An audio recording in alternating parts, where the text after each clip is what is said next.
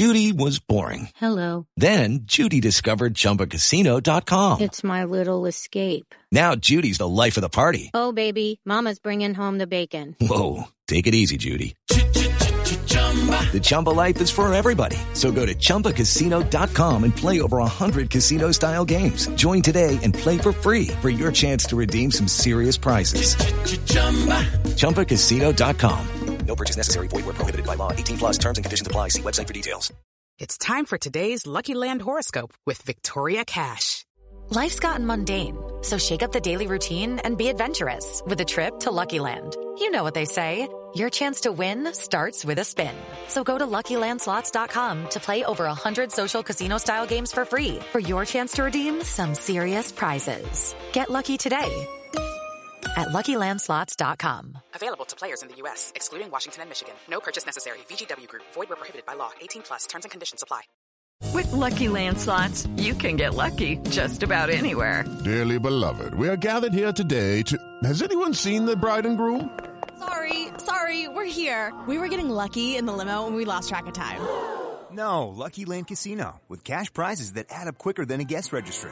In that case, I pronounce you lucky. Play for free at LuckyLandSlots.com. Daily bonuses are waiting. No purchase necessary. Void where prohibited by law. 18 plus. Terms and conditions apply. See website for details. Hello and welcome to the 1865 match report, the morning after Alexander Isak's stoppage time penalty gave Newcastle United all the points and broke Forest's long unbeaten record at the City Ground. It was a bit of a gut punch in terms of how we lost that match, conceding a goal in stoppage time at the end of each half, and just when Forest thought they'd done enough to maybe get that point that could be so valuable at the end of the season, well, a moment of madness from Moussa Niakhaté, which we will come back to a little bit later on. Coming up in this match report, we'll have views from Forest fans, Newcastle fans, and we will also have a news roundup from the latest at the City Ground. Now, it's one of those matches, Friday night, under the lights, lots happening, lots to talk about, lots to report on, and football is a game of emotions. And if you win that one, you feel on top of the world. Stephen Topless, you don't live in Nottingham. You travelled up for the match. You came to it. We were just saying before we started recording that we both kind of needed a little bit of wind down time because it was so tense. How do you feel? Is it doom and gloom and despair, or is there more nuance to it still? There's more nuance, having slept on it, and Newcastle did deserve to win on the balance of play and the chances they created. But the way I'm looking at it is that we'd gone that long in the game with their offside goal, or their goal being ruled off for offside. Sorry. They hit the bar twice. The game's level at 1-1 going into injury time, and you think, right, after all that, let's just get a point from the game. That might just be the thing where a little bit of luck is on our side and we get a point from this match, and that wouldn't have been disastrous against a good Newcastle team. So to lose it in injury time like that is still massively disappointing and feels, even now, very avoidable. Let's get into the match facts, the nitty-gritty. So Forest did make some team changes. We had a couple of players returning. So Keylor Navas was in goal. At full-back, we had Serge Aurier and Renan Lodi, as you'd expect. And at centre-half, we had Felipe, as you'd expect. But Moussa Niakhaté came in for only his third Forest start. And, of course, one of those previous starts was away at Newcastle on the opening day. In midfield, we had Jonjo Shelvey partnered by the returning Ryan Yates, who was wearing the captain's armband.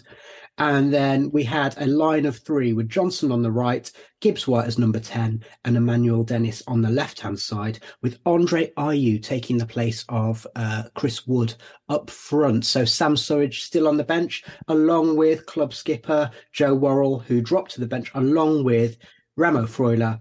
And then Joining them there were the two Brazilians as well, Scarpa and Danilo, after having not featured for a little while. Worth pointing out that Newcastle also had their own personnel issues, so they were missing a number of first teamers. No Joe Linton, Callum Wilson was only on the bench. There was no they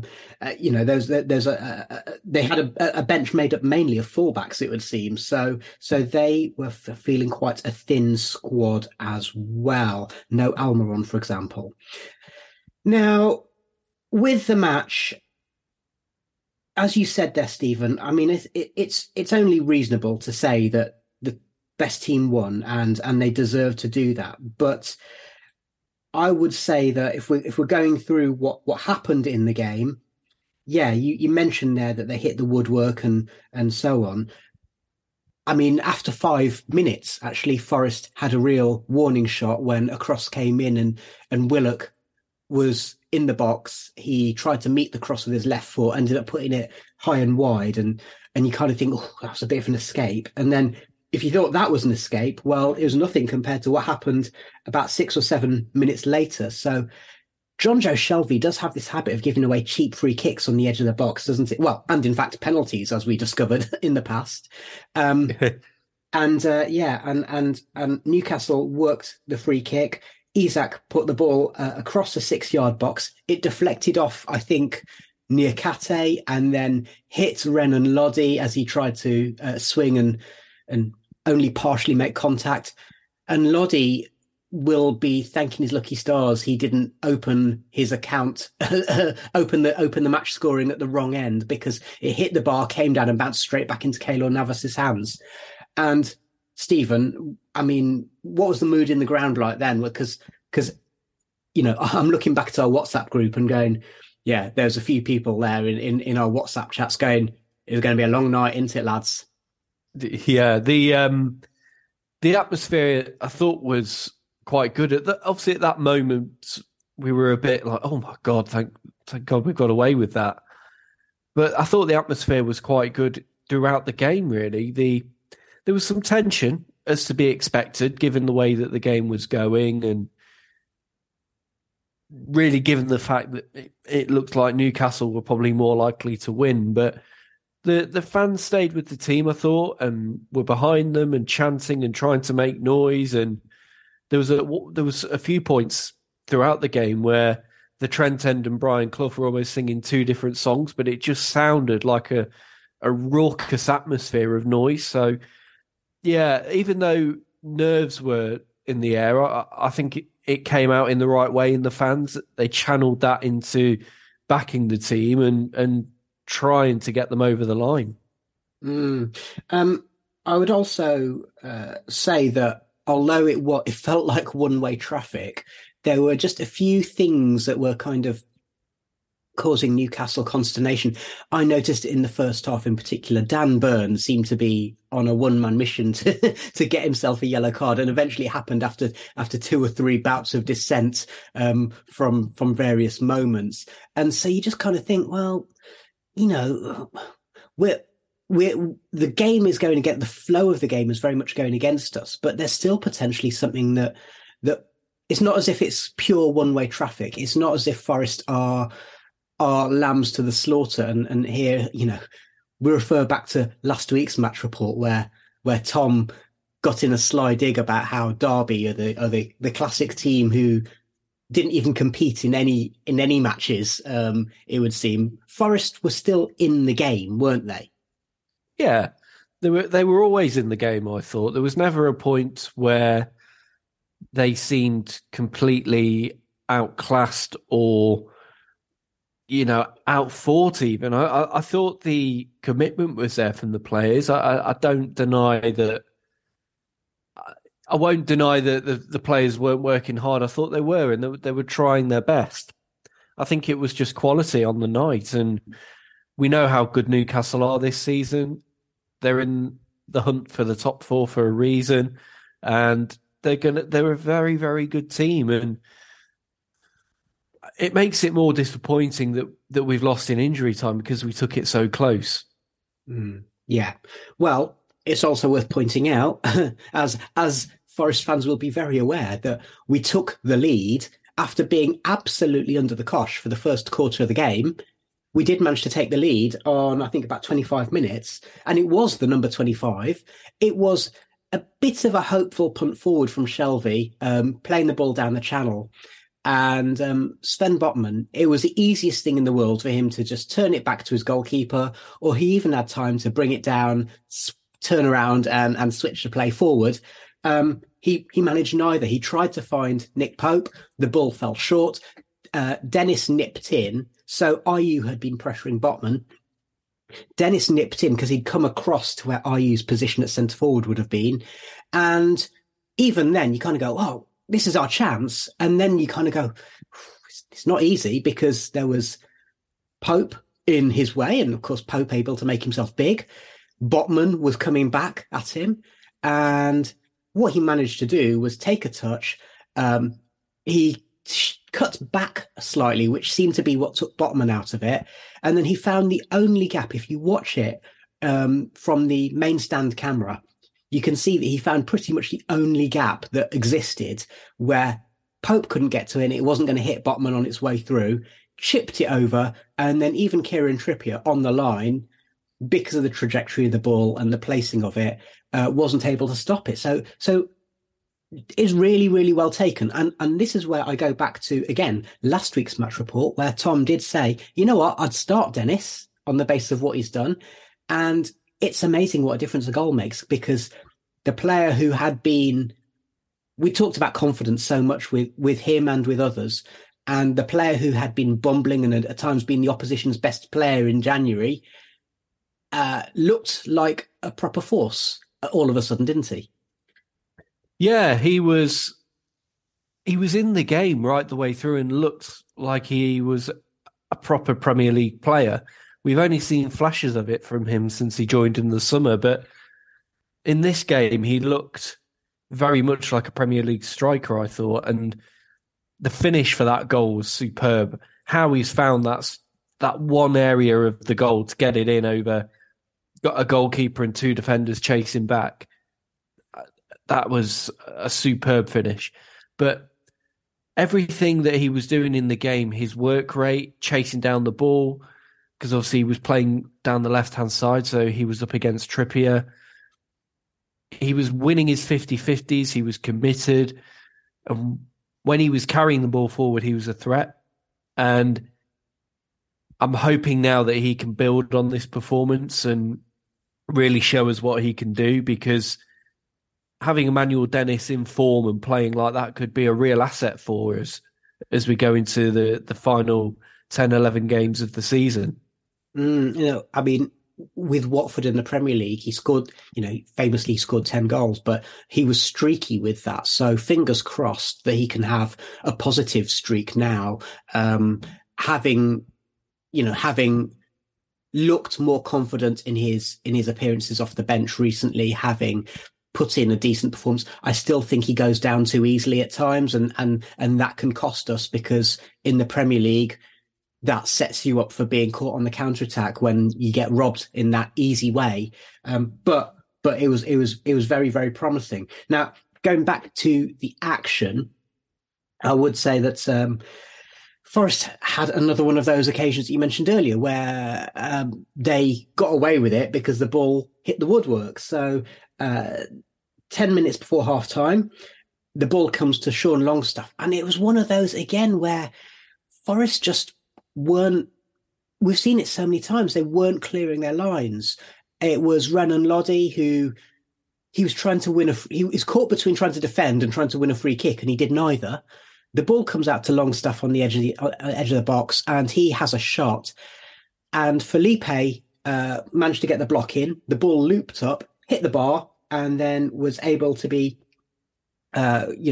just about managed to deal with that. And again, that's a bit of a lucky escape. One thing I just want to touch upon, without going too deeply into it. One thing I noticed yesterday is that, and have noticed, is that Felipe, there's times when he goes to ground, but what he does, he goes to ground almost like an outfielder trying to block a ball from hitting the boundary. So he kind of goes down like providing a defensive wall Whereas the criticism that's been labelled at Joe Worrell in particular is that he tends to dive in. I don't know if that's something that you noticed. We saw that 2 or 3 times yesterday with Felipe, where you think, oh, he's going down, that's a bad idea, but actually he's doing it in a more controlled way. Is that just the difference you have from experience in terms of knowing how to do it and when to do it? Yeah, he comes across as just that experienced player that he is, the way that he patrols the defence and moments like that. I think he can read the game. He can certainly read the game better than any of our other defenders by virtue of the experience he's got at the top level. And I think you're seeing that with Felipe. I thought actually this was one of his best games, if not his best game in a Forest shirt so far. And he's another one, really. We're going to need that experience in the final weeks of the season. I know we're still conceding goals, and we do need to find a way of stopping that. But his experience could be vital as we go into the run-in. And I was really impressed with Felipe and the way he performed against Newcastle. And yeah, it always reminds me a bit of Thiago Silva. You know, earlier in the season when we played Chelsea, Thiago Silva at 38 was the best player on the pitch because he was reading the game 3 or 4 seconds before everybody else, even up against Brennan Johnson, who's one of the fastest players in the league and should outstrip him for pace every time. And I see moments of that with Felipe where he's reading the game and he can sense what's happening and he's ahead of it before it is. And that's a really valuable sort of skill that we've got in our back four now. Yeah.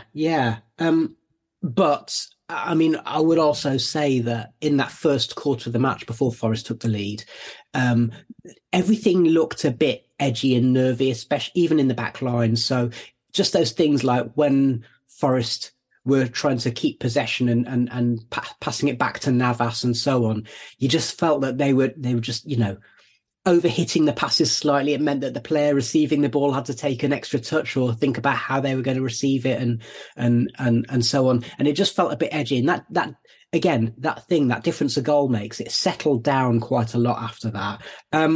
But we can't ignore the elephant in the room, which is that we didn't get into halftime with the lead, which would have felt so good. And it was more or less the last action of the half when Willock got down the right-hand side.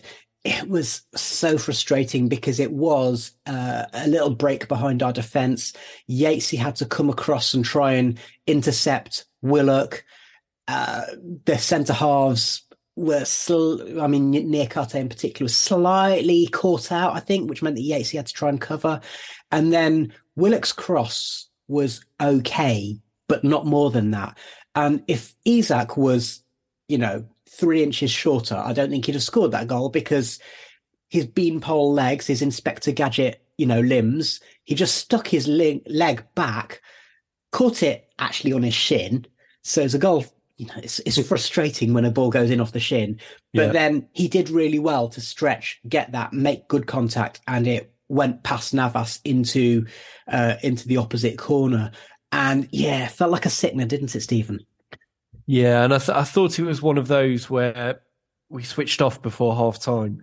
We should have been just getting to the break and making sure that we were 1-0 up. But I think maybe we had players a little bit too high up the pitch and it sent us off balance.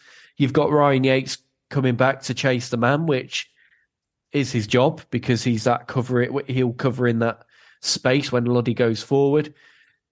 He can't quite block the cross. I think he maybe, with hindsight, could have took another step forward to try and block the cross, but he doesn't do that. And the cross comes over. It's one of those. It just loops over Aurier as he's not trying to nod it away. And again, an inch or two shorter, and it's Aurier's ball, and we probably don't concede. So yeah, I think the team has to take responsibility for that and look at the goal and think we shouldn't have gone in at halftime 1-1. We should have been probably more conservative and more switched on and got ourselves to the break with the lead. And ultimately, we didn't manage it. No, we didn't. So let's move on to the second half. And one of the things that Newcastle did at half-time was they brought off Alan Saint-Maximin, who had started on the left-hand side for Newcastle. They moved him into the middle, and apparently that's which is why Isak was in that left channel to score the goal. And apparently that's because Saint-Maximin was carrying a bit of an injury, so he came off at half-time.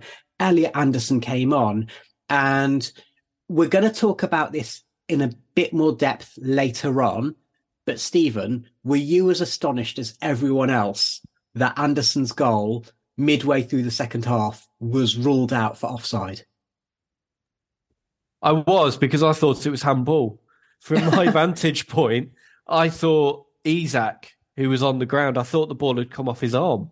Mm-hmm. And the game had played on and they'd pulled it back for that with VAR, and they were looking at the handball. So then when it was offside, I thought, what? I couldn't see where there was a player offside. So, yeah, it does make it seem like they're making it up as they go along at Stockley Park sometimes. And for the benefit of our listeners who aren't able to get to matches and who don't live in the UK, presumably, just tell people what the mood was like in the ground when they said that there's a VAR check, because I mean it's so difficult to know what's going on there. It's like, what? Yeah. Well, what the goal we thought had been given, and the Newcastle fans were celebrating.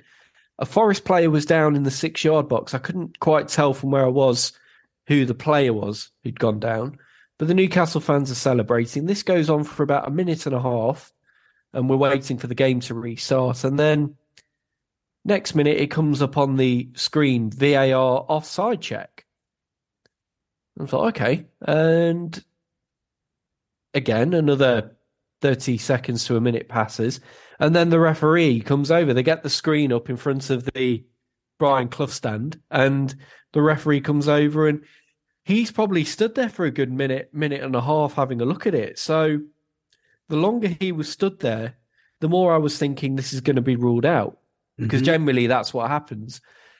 And it's one of those, if you're having to look at it for that long, and it's taken however many pairs of eyes to have a look at it and they still can't decide, then it's probably not a goal, or you go with the on-field call. So yeah, it's okay. We benefited from the decision, but I don't think it's great for the game that we're having all of these delays and all this uncertainty, especially in the ground as well, because there was a good 3 or 4 minutes where we didn't know what was happening, and we just were waiting for the game to restart.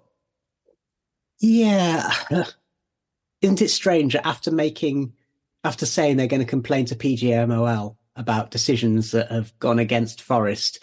We had the Richarlison offside last week. We had this one in this game. And, maybe that was the purpose of making the complaint, is that we get the rub of the green. Because, I mean, Richarlison, even after looking at the stills with the lines and everything, I'm going, just like you, last week, I'm going, well, for the good of the game, if it takes that long, and then even once the lines are drawn, you're kind of going, what? You kind of think, is that really, so again, Forest benefited, but is that really the way the game should be operating? And yesterday, so, I mean, I said we'd talk about it later. Let's explain. So basically, the decision was not that Isak was offside, but that when Longstaff had gone through the channel, he was stood in an offside position when Isak's through ball was deflected back to Longstaff. And of course, it came off Felipe. So it comes down to an interpretation of the law, which is, was Felipe trying to play the ball, or did it just come off him? And I think that was exceptionally generous to Forest, because, yeah, I mean, we'd be spitting feathers if it went the other way, wouldn't we? We would, yeah. And to play devil's advocate there, I will say that it has affected the way that Forest defend the move. The Newcastle players being in the positions they are. So on that basis, it's probably the right decision. But I don't see, that's not something that we've seen so much with VAR. Normally with VAR, it's all about lines and what a foot or a kneecap being marginally in front of a defending player and you're offside. So to do it on the almost the flow of the game and the impact on the wider impact on the game and the move was interesting. It probably was the right call, but again, it's that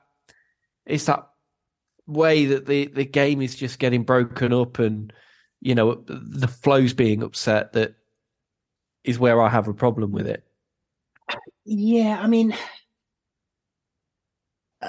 it's to do with the laws of the game rather than VAR in this instance, isn't it? Like the laws are so complicated. Laws about handball, laws about offside. Offside's never been simple. Handball used to be simple. Both of them have become immeasurably more complicated. And then VAR just adds another layer. But at the same time, you know, there's it's almost a separate discussion. Let's go back to the action on the pitch. So as we got into the last sort of 10 minutes or so, I think it's fair to say that Forest were trying to shut up shop and to hunker down a little bit. So we'd had some substitutions. Ayew had received a blow to the head earlier on. He played on, but he had a bit of a. I think he'll have a bit of a shiner this morning. And Dennis went down with an injury. I mean, for God's sake, how many players can we get injured? So they came off, and Nico Williams played left wing, basically. Surridge came on as the centre forward in the 4-2-3-1. And earlier on, we'd seen the worrying side of Ryan Yates going off, not just because he was knackered, but because he seemed to have an injury. So Remo Freuler had come on. The last substitution, for what it's worth, was Gustavo Scarpa, but we'll gloss over that for the time being. Okay. Because the other thing that's worth noting is Forest picked up yellow cards like confetti because they were trying to hunker down a little bit. So it kind of, they were trying to be a bit combative and trying to shut up shop, I would say. But it didn't work because, well, it kind of did work to a certain extent because Newcastle didn't have that many clear-cut chances. As with most Forest matches, there weren't huge amounts of clear chances. Navas had to make some saves and some good ones at that from a few shots, but none of them came into the realm of exceptional saves where you kind of go, how did he do that? They were, in my book, fairly routine. And then right at the end, cross comes in from the left-hand side. Niakate goes up with Isak to try and win the ball. And the ball bounces off Isak's head. And for some reason, Niakate's left arm is up in the air. It bounces straight off him. And straight away, Niakate crouches down, head in his hands, because he's going, oh my God, what have I just done? And again, Stephen, for the benefit of our listeners who don't get to matches, talk to us about what the mood was like just at that precise moment. I think it knocked the stuffing out of everybody. And in the ground, immediately you heard the Newcastle fans shout for a penalty. So you were fearing the worst. And yeah, when it was given, it was just, I think people were just, oh, here we go again. You know, to be so close. And we all knew it was because we'd got 6 minutes of injury time. And I think this was 1 or 2 minutes into that period. Mm-hmm. So we were well into stoppage time and just hoping that we could hold on. And yeah, it was gutting that we'd conceded the penalty. And I think that mood was reflected in the ground. And then obviously Isak converts and that's it. You know, and that was just enough for a lot of people. People started filing out, and yeah, the disappointment was obvious among the crowd. And while waiting, you know, Forest did their best to try and put things off. So Shelby and Navas picked up yellow cards.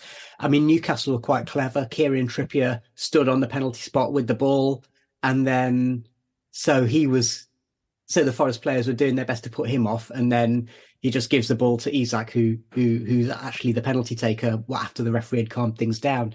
Quite a nice trick. I'm amazed that teams don't do that more often. I've seen a couple of teams do it in the past.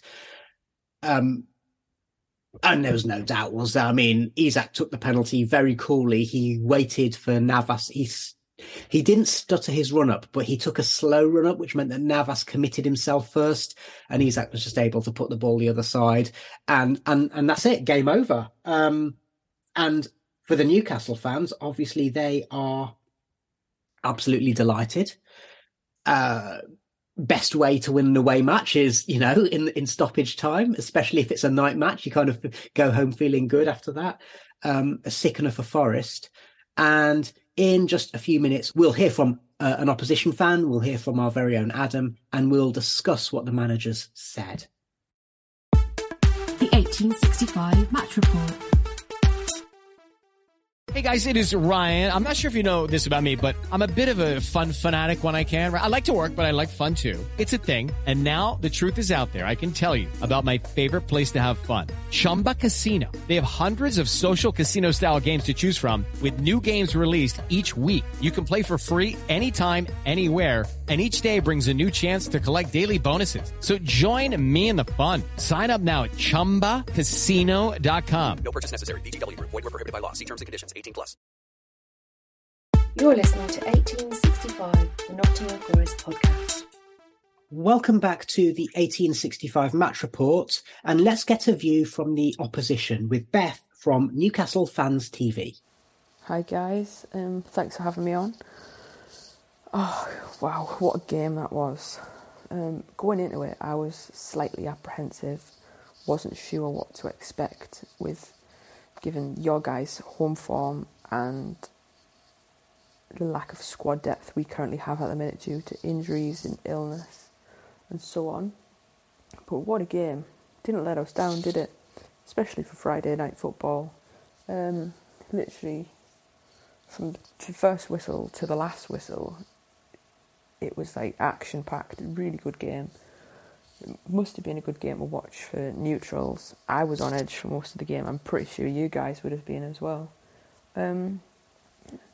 So, it's literally straight from kick-off. We were going at you. A lot of momentum. Looked really exciting, to be honest. I'm surprised that you guys actually scored the first goal, especially against the pattern of play. A beautiful finish, though, from Dennis. Really good finish, that. Really good assist from Botman as well for you guys. So you can thank us for that later. But honestly, I think our equaliser came perfect time, just before half-time. Lovely finish from Isak. He's our Mr. Reliable now. Doesn't seem to let us down. He's got the second best goals per minute record, just behind Haaland. So you can't really complain about that for your striker, can you? But yeah, back to the game.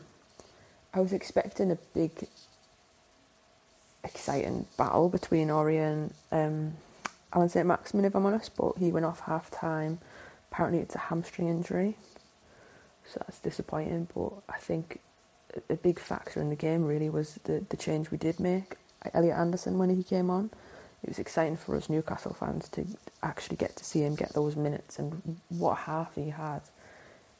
Absolutely ridiculous decision gone against him to rule out that goal. Like, what is VAR? Like, it's not improving the game at all there. It was a disgusting decision. And how's Paul Tini even looked at that and gone along with it? I have no idea. Absolute disgrace. Felt harsh for Anderson as well. It was his first professional goal for Newcastle, but never mind. The heads didn't drop and we just kept going. I think it was a fierce game, to be honest. There was a lot of challenges from both teams, going left, right and centre. It was a really exciting game. It just didn't die off, did it? Like, the whole way through, very, very exciting game of football. Thankfully, Isak got that penalty. Wow, I think it's like the 85th minute. Bruno nearly scored, through on goal, nearly scored. And you had like a last minute block that was very, very vital. I thought, when I seen that, I thought, you know what, it's over. We just can't get past them. But then, obviously, the penalty, calm, collected finish from Isak. I think Trippier pretending that he was going to be the one taking the penalty probably helped Isak keep his composure, but I don't think you could say we didn't deserve that goal, to be honest. I can't believe it took till the end of both halves for us to score. But I think a lot of the time you did soak up the pressure quite well. In terms of you guys staying up, I would really enjoy it if you did. I would love it. I think the league needs a team like you. I think like Palace are 12th and they're only 3 points ahead of Bournemouth, who are in the relegation zone, so it's very tight down there.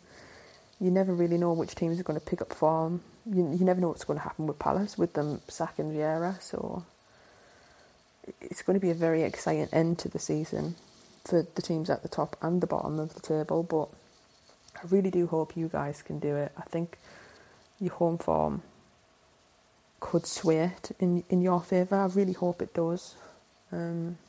Hopefully Chris Wood comes back and bags you guys a few goals. Yeah, I fingers crossed for you guys for the rest of the season. Good luck.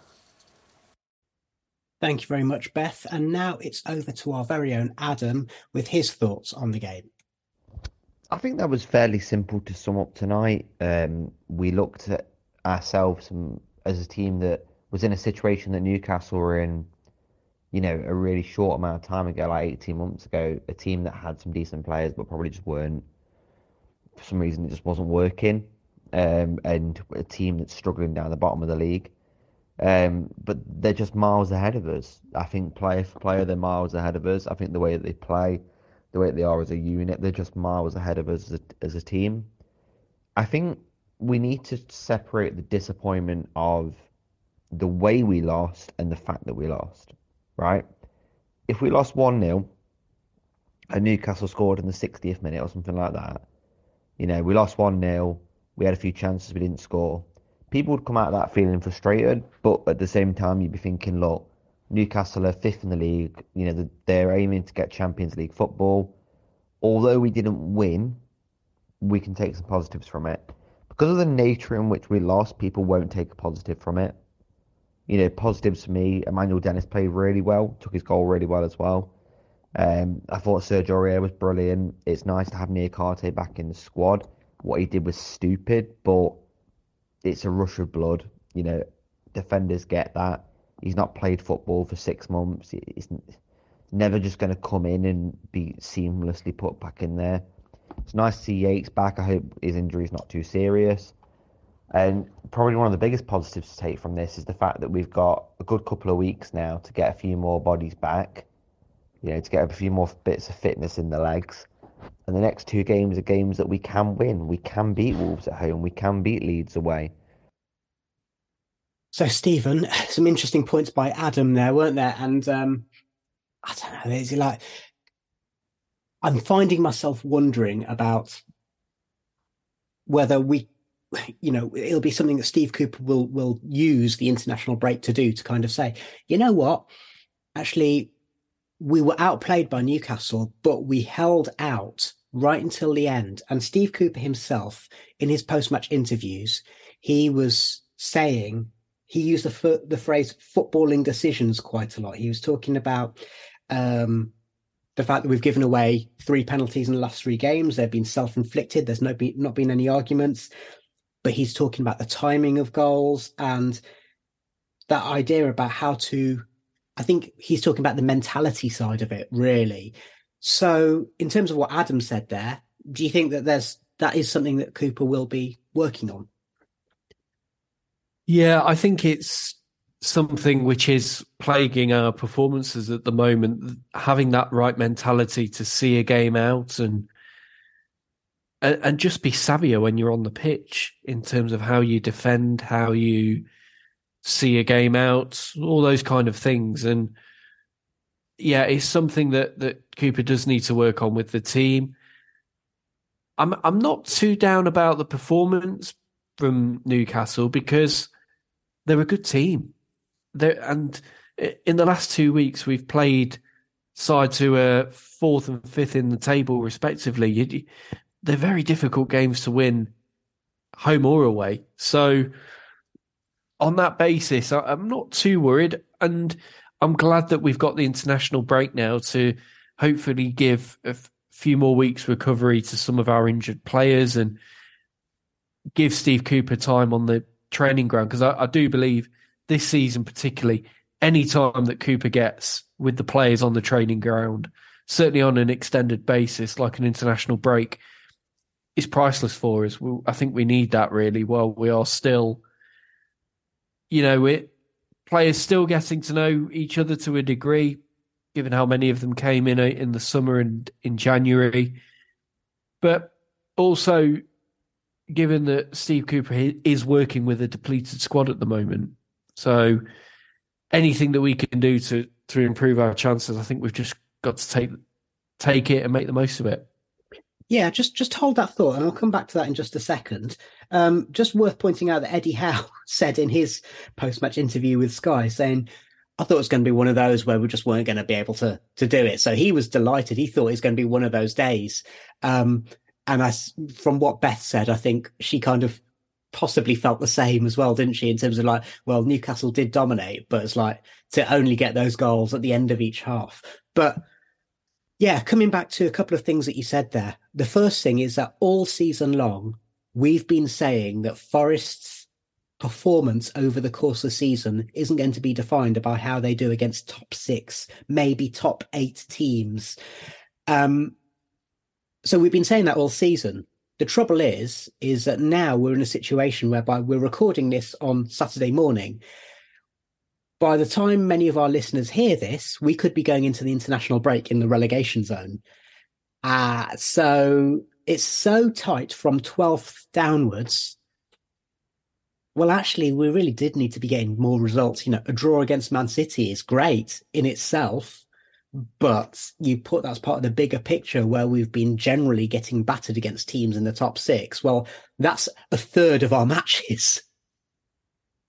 Yeah, it's at that stage now, isn't it, where we do need to get results. And I think last night was an example. And this is probably why people felt so down, because you do look at any of our home games now and think we've got to get points from it because the away form is so bad.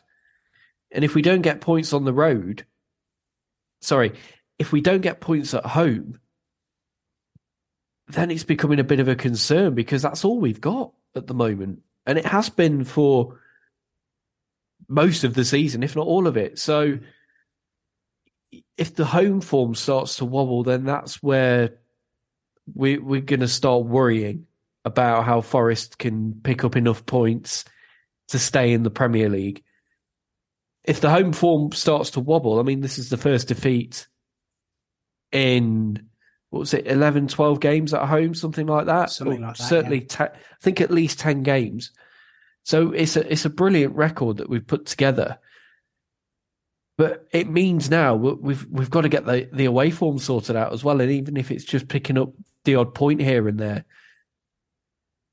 this is a reminder that we can't just rely on the home form all season to keep us in the Premier League. We've got to be picking up points wherever we can, because you can bet your bottom dollar that teams below us in the league will be doing that. Teams already are below us doing that in the Premier League. So I don't want us to put too much pressure on our home games, because if for some reason we don't come out of those games with a win, it feels massively deflating. And last night, I think, was an example of that. Just a couple of Opta stats. So the first one is that Forest have opened the scoring in 10 home Premier League matches this season. But then you then there's a sting in the tail. So they've won 5 of those, but then they've also failed to win in 5 of those. And of course, last night is a perfectly good example of that. We've also got things like the Bournemouth match, which was, a real kick in the knackers, that one, wasn't it? So there is still a lot of room for improvement in certain ways. But then on the other hand, this is the first time we've lost consecutive Premier League matches for the first time since October. when we lost. Obviously, we'd lost 5 in a row in that terrible run. Now, the concern is that with injuries and that intangible thing of loss of momentum, that we're in poor form at a time when other teams might be picking up points here and there, as you said. We'll discuss that more because we're going to have a show in the international break and we'll talk about that then. But I just also want to just mention something very briefly. We've kind of glossed over Yatesy being back in the team, but it's not a coincidence, is it, that we looked way more competitive when he was on the pitch. And one of the things that we've talked about a lot in the last few weeks of match reports is that there's been a real lack of mobility and energy in the middle of the park, particularly when we had that spell of playing Freuler, Shelvey and Colback all together. So Yatesy and maybe Danilo seem to be the only players who could maybe provide that at the moment until Kouyaté comes back. And of course, Danilo isn't being trusted because he is a young player, doesn't speak English. He's come over from the other side of the world, having played a full season. So, I mean, as ever, Twitter's not a place for nuance, but some of the criticism of Cooper for not playing Scarpa and Danilo is ridiculous, isn't it?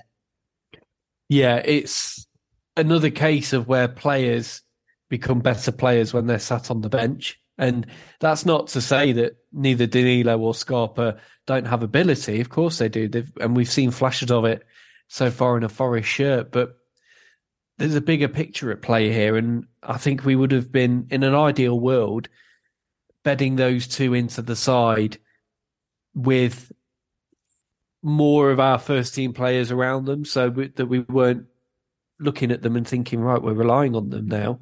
We can bed them in and just get them up to speed in a more beneficial way than just having to throw them in and hope that they swim and don't sink, so to speak. So, and that's the difference between putting Yatesy in, because obviously he knows that he's been embedded in the culture of the club for all of these years. He's managed to get himself up to Premier League speed very quickly. But also, crucially, English is his first language, and he's a local lad, so he's not had to travel from, literally the other side of the world. Yatesy was pretty good, wasn't he? And he showed us what we've been missing.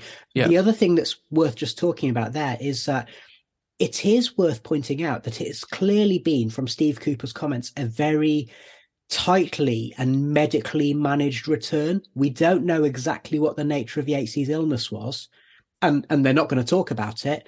But that thing of having 20 minutes here, half an hour there, playing with the under-21s. So I wasn't expecting him to start because I thought he would still be needing to do that. I think he would have come off after 60 minutes anyway. And it was, I think, 55 when he came off.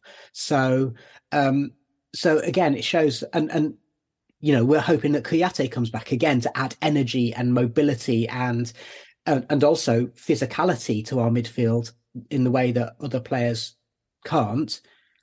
But then the note of caution is Niakate. As we say, he was caught slightly flat-footed for the first goal. He obviously made the terrible error, which gave away the penalty. And it just goes to show players coming back into first-team contention, they might be physically fit, but they will tire, they will make mistakes, because getting back up to speed at Premier League level is one of the hardest leagues in the world for you to get up to that kind of level of energy, commitment, physicality, and mental strength, isn't it? Yeah, it's an unforgiving league. And I've said that I don't know how many times this season. Most of the time after Forest have lost, because it does feel like a very unforgiving league. It is relentless. Players have so much quality. The physicality, the energy of players is at a different level. And I still think we need perspective as a club and as a fan base, because we've not been in this league for 23 years. It's a completely different animal to when we were last in there. So I think everybody is still getting used to Premier League football at Forest, from the fans right the way through to the players, Steve Cooper in the hierarchy. So it's a learning process for us still. And I think given all of the obstacles that have been thrown at us with injuries, with needing to build a new squad, essentially, I think we've handled it well. it's just in this last 4 or 5 games where we're having a wobble, and I'm hoping that we're getting that out of our system. Just on the subject of Yates, nobody else in the team at the minute can do what he does. The way he puts himself around the pitch, the way he breaks up play, disrupts the opposition's flow, and just generally makes Forest competitive in the midfield. So he's valuable for us, and I'm hoping the fact he's come off is more precautionary, although it did look like he took a bit of a knock, and that we've got the international break to get him more up to speed, because we're going to need him. And Niakate, yeah, he probably does need more game time, but the defensive situation, that's born out of the injuries we've got. Essentially, all we've got is Niakate, Felipe and Worrell, who are fit at the moment. And Worrell was obviously dropped after what happened at Spurs last week, and he was hounded by some silly sections of our fan base, completely unfairly, I thought. But that's what happens. We then throw Niakate in thinking he's going to be the answer to everything, and he makes a silly mistake. You know, I'm not saying let's go and abuse Niakate now or anything like that, but it's just how things seem to be this season. It's a situation we're in. We're trying to deal with so many injuries across the team. Players are in and out, and it's going to be difficult, and it's going to be much harder for us because we can't put a settled team out at the moment, because there's always a niggle and injury round the corner that seems to be disrupting any flow that we're trying to put together. And I do feel for Steve Cooper in that sense. And that brings us neatly full circle to where we started, which is, for the fans, well, for players and staff as well, but for the fans in particular, football is such an emotive game. And let's just say that, over the years, I've learned to spend less time on Twitter, whether it be good or bad, because the thing that Cooper's always been good at, and good managers tend to incorporate as part of their toolbox, is don't get too high when you win and don't get too low when you lose. We're going to leave that there for now, and we're going to go over to the 1865 news desk. Hi, it's Callum with the 1865 news. Lewis O'Brien is close to a move to DC United in the MLS with Wayne Rooney. We've got Cheku Koyate back in training. We've got Gustavo Scarpa back in the squad after some personal issues, and we've got former Forest goalkeeper Brice Samba called up to the France squad, so big congratulations to him and well deserved. We've got Niakate's return on YouTube, which just shows how hard he's worked to get back into the squad. He's been out for a long time, but he's put a lot of effort in, so if you can get a look at that, then that would be great. Thank you very much, and I'll be back again with the news soon. Thank you very much, Callum. Okay, well, that will just about do it for this match report. We've had a lot to talk about there. So I want to say a big thank you to you, Stephen. I want to say thank you to Beth and to Adam. And also I want to say thank you to Callum. We will be back with a show during the international break where we're going to be discussing the midfield conundrums, the injuries, the loss of momentum, and much, much more. So hopefully you can join us there. You know where to find us in all the usual podcast places. Just search for 1865. And in the meantime, look after yourselves.